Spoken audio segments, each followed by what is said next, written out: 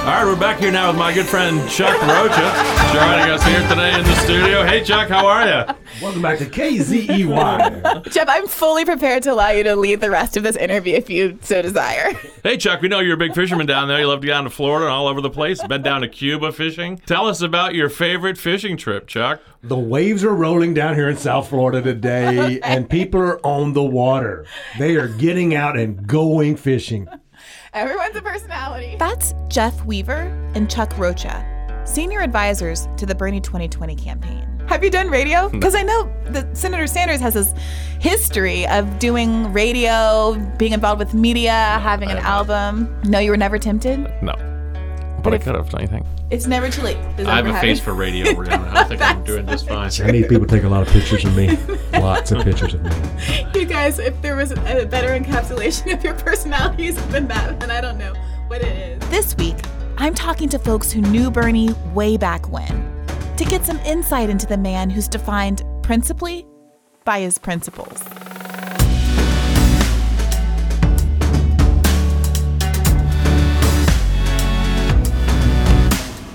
This is Hear the Burn, a podcast about the people, ideas, and politics that are driving the Bernie Sanders 2020 campaign and the movement to secure a dignified life for everyone living in this country.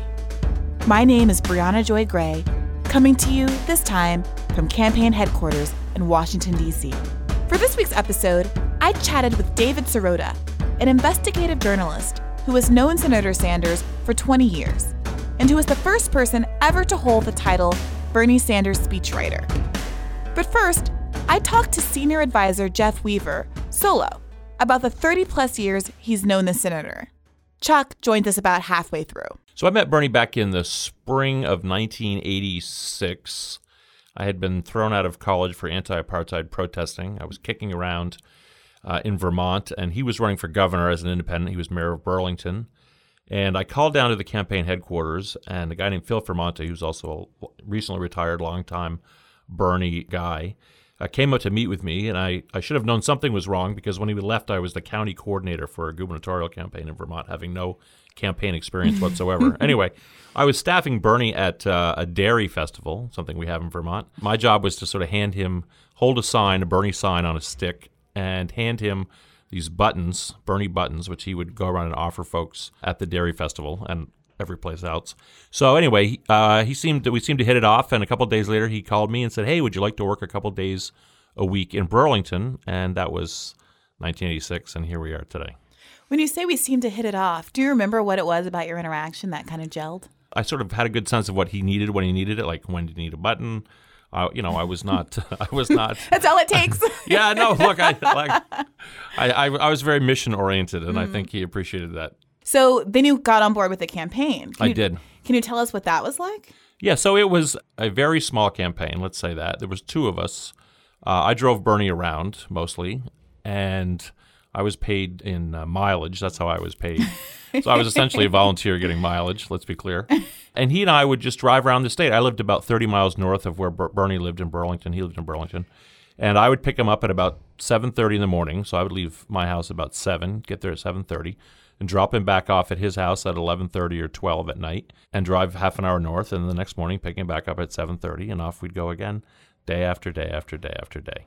This is really resonating with me because I also met and spoke for the first time to Bernie Sanders on a long car ride. A 3-hour trip, a reporting trip I went on which I rode in the car with him from Memphis, Tennessee to Jackson, Mississippi to commemorate the 50-year anniversary of Martin Luther King's assassination around this time last year. And I didn't hand out any buttons or facilitate in any way, but it appears to have gone well as well. Maybe you're very mission-oriented. Maybe that's what it was. Maybe. So I think that what is really curious to a lot of listeners probably is that because Bernie himself is so message-oriented, there's almost this reluctance, it seems, for him to talk about his personal life and foreground those things that some other candidates, tend to do for reasonable reasons, to want to appear affable, to want to appear relatable. Bernie doesn't do that, and I think that that's frankly part of his charm, that he seems so committed to ideals as opposed to kind of persona.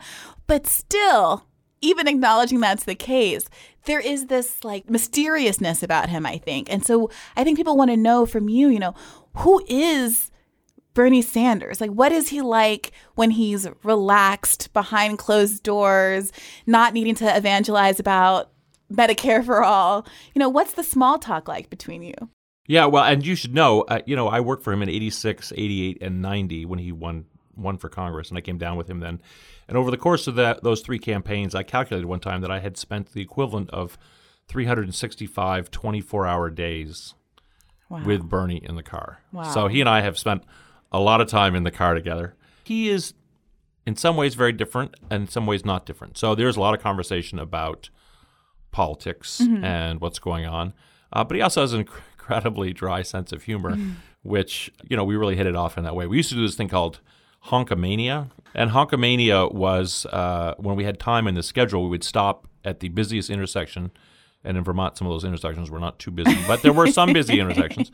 And we would get out. I would hold a sign, and then he would wave at the cars. And what we turned into a game, because at first, not too many people knew him, but then as he was getting more famous, people would wave and what have you, give us other signs, sometimes not positive. I remember the time we were mooned by a guy in the Five Corners in Essex Junction. That was pretty funny.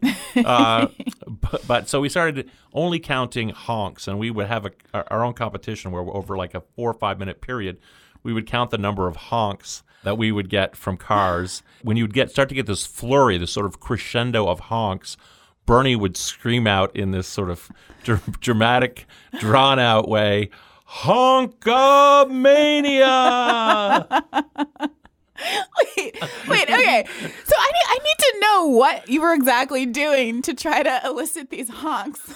So I wasn't doing much. I would hold the sign, and Bernie would wave, and he would almost try to catch people's like personal attention and wave to get a response back from them. But we didn't want just waves because we didn't count those because we were getting too many waves. It had to be a honk. A honk. Right. Yeah. Hence the name. You're a purist. Honkamania. Well, every game has rules, and those were the rules of Honkamania. Honks only. So we did Honkamania a lot in 86 and 88. Yeah, it was a good good years. Those are the good years when we were in our Honkamania prime. So you're someone who has dealt with the comic world, who has a comic business, a comic selling business. You obviously engage with pop culture. You're out here with these William Shatner, Boston Legal references. I mean, do you and the senator ever talk about movies or TV, or does he have a favorite band? Yeah, well, we've talked about comic books, actually. Oh, really? Yeah. He and his brother used to collect comic books when they were in New York. Is he a Marvel or a DC guy? No, he was a DC guy. I mean, oh, that could be. Back in the day, of course, it was not Marvel. I don't know how far down this rabbit hole you want to go, but it was timely before there was Marvel. And he was definitely a DC guy, and definitely he's answered this question many times publicly, the Superman versus Batman question. Mm-hmm. Definitely Superman. Who would win in a fight, Batman or Superman? Oh, my goodness, no question. Superman all the way. Why? Why? Because he has much more powers. Yeah, because, Batman's the rich guy. Right, just uses money to be a vigilante. Right. Superman is the interplanetary orphan who, seemingly powerless, but, actually a being of great power. And you think that resonates for Bernie Sanders for particular reasons? I don't know. I saw a program one time where they analogized Superman to the sort of FDR New Deal coming in to break up a local corruption. I don't know if that's true or not, but maybe that's how it resonated. It's hard to, without feeling, I think, invasive, to try to get to the core of what another person is like, right? Like as someone who's your friend, you don't want to be disclosing things that they've chosen, obviously, not to disclose. But I wonder how you feel about Bernie's choice not to foreground his personal life, and whether there have been moments where you felt like he should do more of that. The issue with Bernie, this is an issue that Bernie has with the media, actually, which he expresses publicly often. The ideas that he expresses, now they're very popular, right? Everybody's for Medicare for all, seemingly. Everybody's for free tuition, at public colleges, universities, and so on and so on and so forth, right? But for so long, decades and decades and decades, he was one of the only voices on these issues. And I think he really did not want to, what in his view would have been waste time that he has with people talking about himself when he could be talking about these particular issues. And, given his success, maybe he was right. I think that's right. I perhaps subscribe to a bit of the spoonful of sugar philosophy, where I do think a little pop culture and silliness can help the medicine go down. No, I agree with that. And, I agree with that. I agree with that. But, I do think that, he does take these, issues very seriously, always has, and does feel like there is not enough discussion of them, broadly speaking, and that he sort of alone has to fill that void in many ways. When you met, you said you had just been kicked out of college for apartheid protesting. Can you tell me a little bit more about that? Sure. So, this was in the 80s, and it was a very busy time. I was in Boston at Boston University, which at that time was the president of the university was a far right-wing guy named John Silber. There was a lot of anti-apartheid activity. He in fact, was a supporter of the apartheid regime, frankly, kind of unapologetic. And so we tried to build a shantytown, which was a common sort of protest activity in that time period. And most universities, when students built a shantytown and lived in it, they would just leave it up and knew that over some period of time it would go away. So but that was not Boston University. So as soon as we started putting two pieces of wood together, the Boston University police were there. They arrested a bunch of people. I was not initially arrested, and then a bunch of us blocked the police cars that had our counterparts in it, and then we were arrested. And actually, I knew a lot of the police officers because I worked at a local movie theater, and they did security after hours there, so I knew many of them. It was a little bit of a small-time operation on their part. They ran out of handcuffs and zip ties, so I was zip-tied, but my friend with me in the back of the police car was not. He was just trusted on his own, at least on his own reconnaissance, as they say. He was not. At that time, I was a young smoker, and I asked if I could smoke in the back seat, and he said fine. And so my friend held my cigarette in the back of the police car as we drove to the police station. So you were like Bernie Sanders, a young person with very kind of fully formed politics, it seems, who was acting on your beliefs in a way that a lot of us don't do, at least until we get a little bit older. And I'm curious whether that's something that you and Sanders talked about or bonded over when you first met in Vermont. So, we talked about it some. He did not. I did not know the full extent of his own sort of civil rights background at that particular time. In fact, I learned a lot more about it in 2016 along with the rest of America, because despite all the time we spent together, it really was not. I mean, he mentioned it a few times, but it was not a deep topic of conversation for us. So interesting. So, yeah, he's not really boastful in that sort of way. That's just really not his style. That was obviously a pivotal moment for him in his life. He's also spoken more recently about, his Jewish heritage and the impact of the Holocaust on his family and himself emotionally. Because my father came from Poland at the age of 17 without a nickel in his pocket, without knowing one word of English. He came to the United States to escape the crushing poverty that existed in his community and to escape widespread anti-Semitism. And it was a good thing that he came to this country, because virtually his entire family was wiped out by Hitler and Nazi barbarism. All of us are learning a little bit more about Bernie, and I think it's good, but I don't think he's ever going to move away from being a person whose primary focus is talking about policies that affect other people and not talking about himself. I want to bring in Chuck Rocha, another campaign senior advisor, and talk to you both a little bit about your experiences with Bernie more recently on these last couple of campaigns. Sounds great.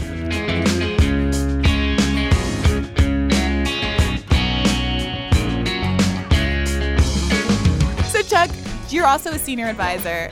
Can you tell people who might not be as familiar with you or your background a little bit about yourself? My background is pretty simple. I grew up in East Texas, like every other redneck around East Texas. What they don't realize, and what a lot of your listeners won't realize, is I sound like a really old white man from East Texas when I'm actually Mexican from East Texas.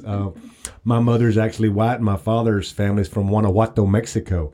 My father left at a young age, and my mother's father, my grandfather, who me and Jeff always talk about, who was my papa, raised me. So I was raised on a working farm. So I got to envision America in probably the most holistic way of any young man, because I was raised a generation ago by a grandfather who drove a tractor every day, who worked in the fields every day. And those values is what I still hold close to me every day. And it's actually the values that drew me to Bernie Sanders for the very first time, is somebody who works with their hands, somebody who's been out there. Me and Jeff couldn't be from more different parts of the country, literally on each end of the country, but we're so similar because we grew up in such rural areas with such humble beginnings. And that's what drove him to Bernie Sanders. That's what made me be a part of Bernie Sanders. And being able to be a senior advisor with Jeff is like coming back home, because you get to work with your family. You get to work for a value set that you really believe in. I just want to cut in to note that Chuck got into politics via his union, a path fewer and fewer people are taking, as union membership is down from a high of nearly 35% of all wage and salary workers in 1954 to just 11% today. Note that there is a direct relationship between low union membership and the share of income, which is going to the top 10%. I went to work in a factory when I was 19, joined the union by happenstance because everybody else did, got active in the union, became an officer of my local union when I was 22, went on to become the national political director of one of the biggest industrial unions in North America, the Steelworkers. And that was the best job I ever had till I left 10 years ago to start my own firm. So Chuck, I want to ask you, how long ago did you meet Bernie? Bernie always loves to tell the story that it was in a Chinese restaurant like 15 years ago when I was the political director and I was with the international president of the union. Mm-hmm. And he said this to me just like 3 weeks ago in a private meeting me and him were having. We were like, you remember when we first met? We were in a Chinese restaurant. He always says we were in a Chinese restaurant because we were talking to Bernie probably about trade, probably about trying to save some manufacturing jobs. That's normally what we were talking to Bernie about because he was such a champion for us. And he'd been a champion for our union, right? So we would go to Bernie and have these private conversations to kind of strategize how we could save these American manufacturing jobs. And he always would have input. But I was a young political director, didn't know who Bernie Sanders was, probably couldn't have found Vermont on a map. And we had a special connection. At least that's what he tells me. I've always felt close to Bernie. But he's like, I remember you then. And he said, you were good then and you're good now. And I'm like, well, I'll take that any day. So do you remember anything about why you think it was you guys hit it off? I know, because he reminds me of my grandfather. Like, my grandfather was the strongest man I knew. Like, he was a slight man. Like, anybody who knows me for 30 seconds, I'm this big, overgrown, boisterous Mexican. But my grandfather was this little white man who was tougher than me, was stronger than me, was meaner than me. And like, he could pick 2 rows of peas to my one, and I was a 17-year-old boy. That's the way I look at Bernie Sanders. Bernie Sanders is twice my age, but outworks me every day, has more energy than I will ever have. And I think that was the draw. Like, how is this man? Chuck, don't flatter yourself. He's not twice your age. Oh my God, he's not twice my age. He is quite older than me, but not twice my age. Who can outwork me every single day? Having gotten such big personalities in the recording studio, I couldn't resist asking Chuck and Jeff for some of their best Bernie stories from back in the day. But as it turns out, there really isn't a public and private Bernie. What you see is largely what you get. People think that somebody who's been as successful and is as popular, to be honest, as Bernie Sanders is, that he would be different than he is. But he's really not, and he's even more humble than he comes across on stage. I was with him, and Jeff wasn't on this trip with me, in Las Vegas to speak to the Machinists Union just a couple weeks ago when we were headed back to the airport. We had like 3 hours. And Bernie, again, to the food thing, he's like, we should get something to eat before we go to the airport. And you're in Las Vegas, right? You have the best food in the world, some of the best chefs in the world. And I'm like, oh my gosh, we're going to go get a fancy hamburger somewhere. Like, that's going to be really good. And Bernie's like, maybe we could find an IHOP. And I'm like, we're in Las Vegas, and we're now Googling the nearest IHOP, which in Las Vegas, just so you know, is only about a mile from the airport on the backside of the Las Vegas Strip, again in the middle of a strip mall. So we walk into the IHOP with Bernie Sanders, rolling again like 10 people deep. And the people again, like, oh my God, it's Bernie Sanders. So they were so kind to us. There were people waiting. They found us a table and we went and sat. But the thing that all of us have seen happen on the road with him is the first thing is the manager comes over, thank you for coming. And Bernie's very humble, like, yeah. And he orders 2 eggs, 2 pieces of toast, and 2 pieces of bacon. Like, it's just, that's what he wants to have for breakfast. Well done. Well done, yeah. No pancakes? No pancakes. No pancakes. Nope. But then the people from the back, right? Like the folks who are working, that's who Bernie wants to talk to. Like when they come out, he more so than the manager, who he respected and it showed, a lot of commonality with. But when the workers comes out, he lights up. To Jeff's point, that's who he wants to hear from. That's where he wants to hear the stories, right? And people are talking to him on his way out, and they're saying that they caucused for him last time, which me as a consultant are like, excuse me, let me ask you a few more questions. I'm trying to run my own little focus group, right? But Bernie just wants to interact. He wants that one-on-one communication with regular people doing regular jobs who feel like, like my granddaddy, who they've been forgotten about. It was heartening to hear that perspective from two people who had known Bernie Sanders for so long.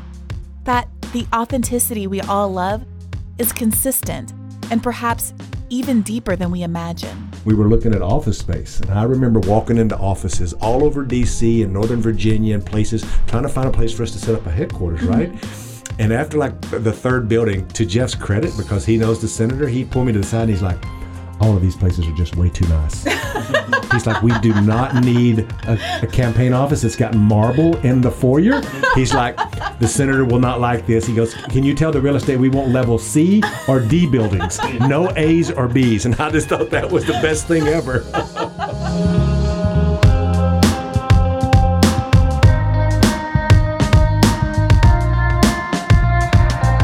But I was curious to talk to David Sirota to get a somewhat different perspective.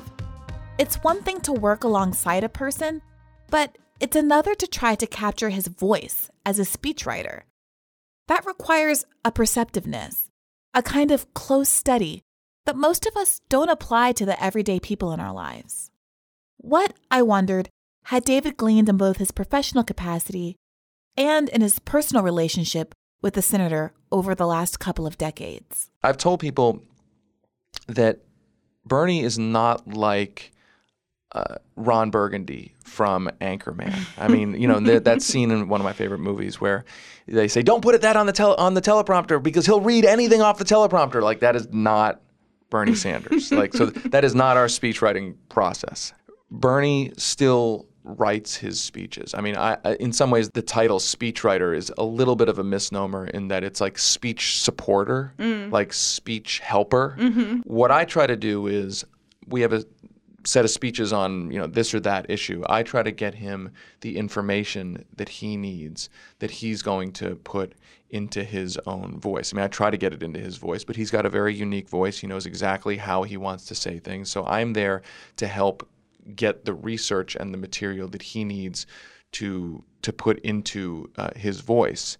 And the thing is that his speeches, if you listen to them, they are very fact-driven. I mean, it's not a lot of rhetorical flourish. It's not exactly a research paper, but like, here are literal facts that I'm telling you about the country. And in a sense, it's actually what we call in journalism, it's showing, not telling. And I think that that's what he's really focused on. It's been successful for him.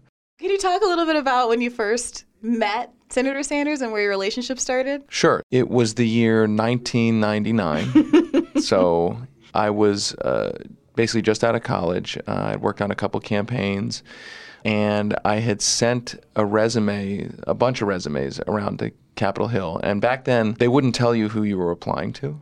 They would do these ads in like roll call in the Hill, and they would say, they would describe a congressperson, and they would say, Northeastern Democrat or Western Republican or whatever. And I remember, I sent my resume all over Capitol Hill to a bunch of different offices, and I get a call from Jeff Weaver.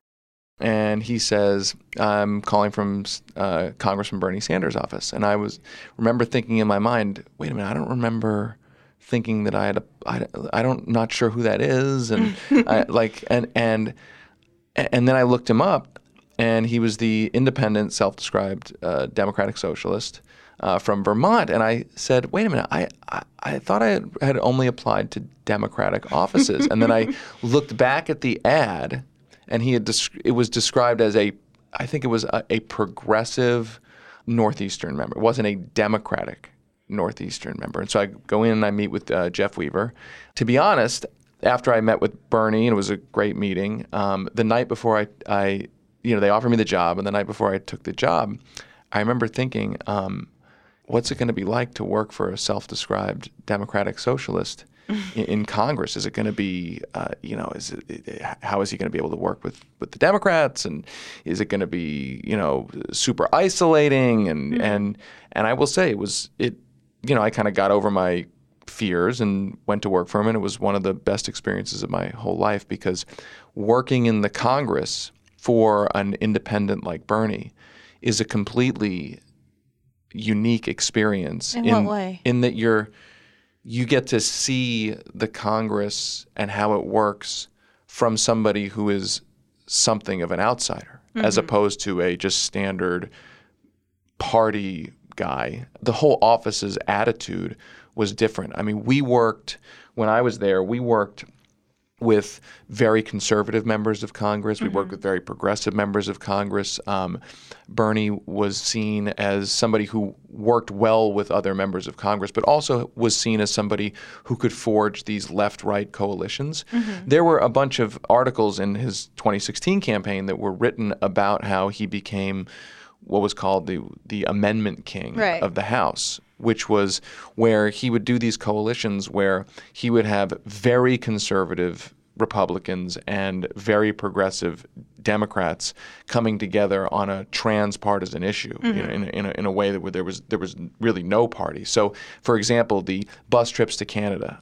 I was on I think it was the first bus trip that a member of Congress did to Canada with constituents to go purchase lower-priced prescription drugs.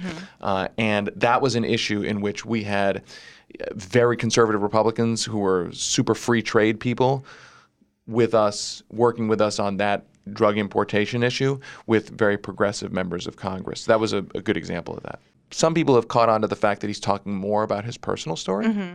And I think that's a really important thing to do, in that I think it's important for the public to know that he's not a machine. He's not a robot, that what he is for comes out of a lived experience. Like me, David Sirota worked as a journalist before joining the campaign. A fact that not everyone has been super excited about. So I wanted to pick his brain about that transition and how he's handled the media response. Moving out of journalism to come back to work for Bernie Sanders 20 years after I had worked for him was a difficult decision for me, because I knew that I was leaving behind a set of skills that I had worked really hard to try to become good at, which is, investigative journalism. And I think the reason I decided ultimately to do it was that I think that the country and the world is in a place right now, facing crises right now, that the most direct action possible to solve those crises is absolutely, positively necessary in an immediate sense because of things like climate change and the economic crisis, and that given the opportunity to work in a very direct way on those things was worth the sacrifice of leaving journalism. To be clear, not to say that journalism isn't addressing those crises, but for me personally, this was an even more direct way to do it. And I did it, and some people criticized me for that. I knew that was going to happen. Yeah, just a few people criticized me for that. But you know what? I don't have any regrets. I mean, do I miss journalism every now and again? Yes.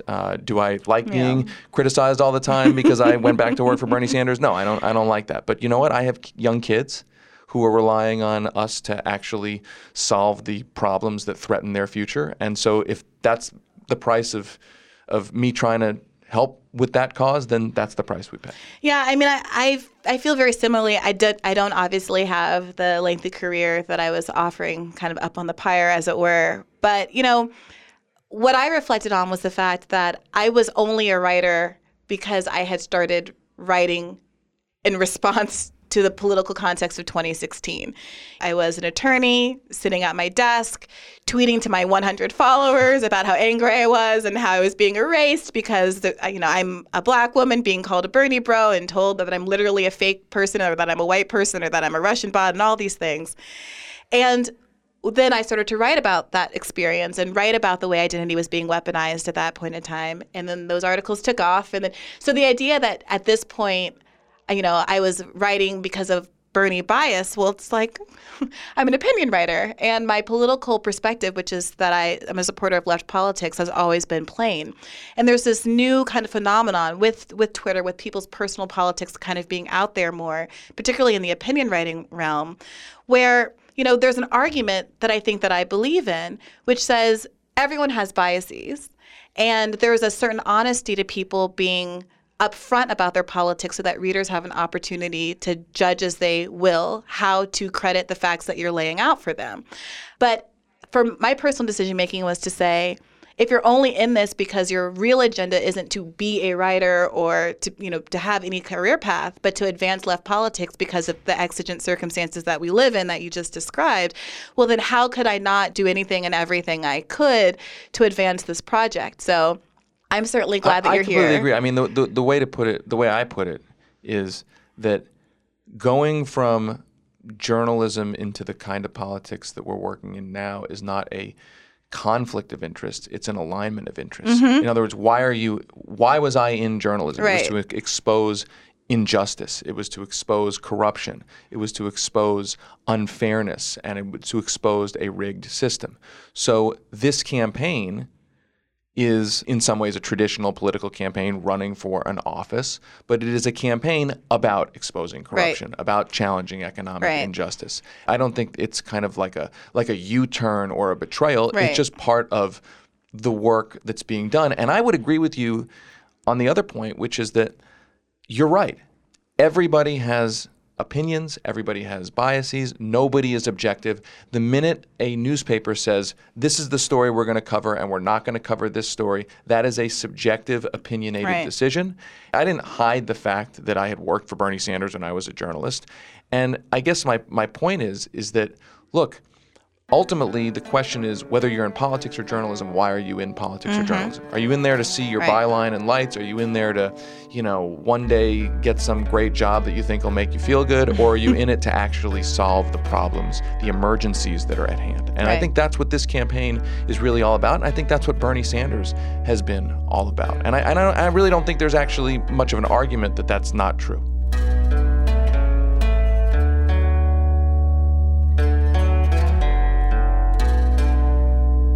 That's it for this week. Let us know what you think at heartheburn@berniesanders.com or send us a tweet with the hashtag #HearTheBurn. If you haven't already, please take a moment to rate and review us on Apple Podcasts, SoundCloud, or wherever you're listening. As always, transcripts will be up soon. Till next week. Would you like to add to that? Well, about the dress, it shows the way you feel, Like, people wear black because they're not feeling too good about what's going on around them.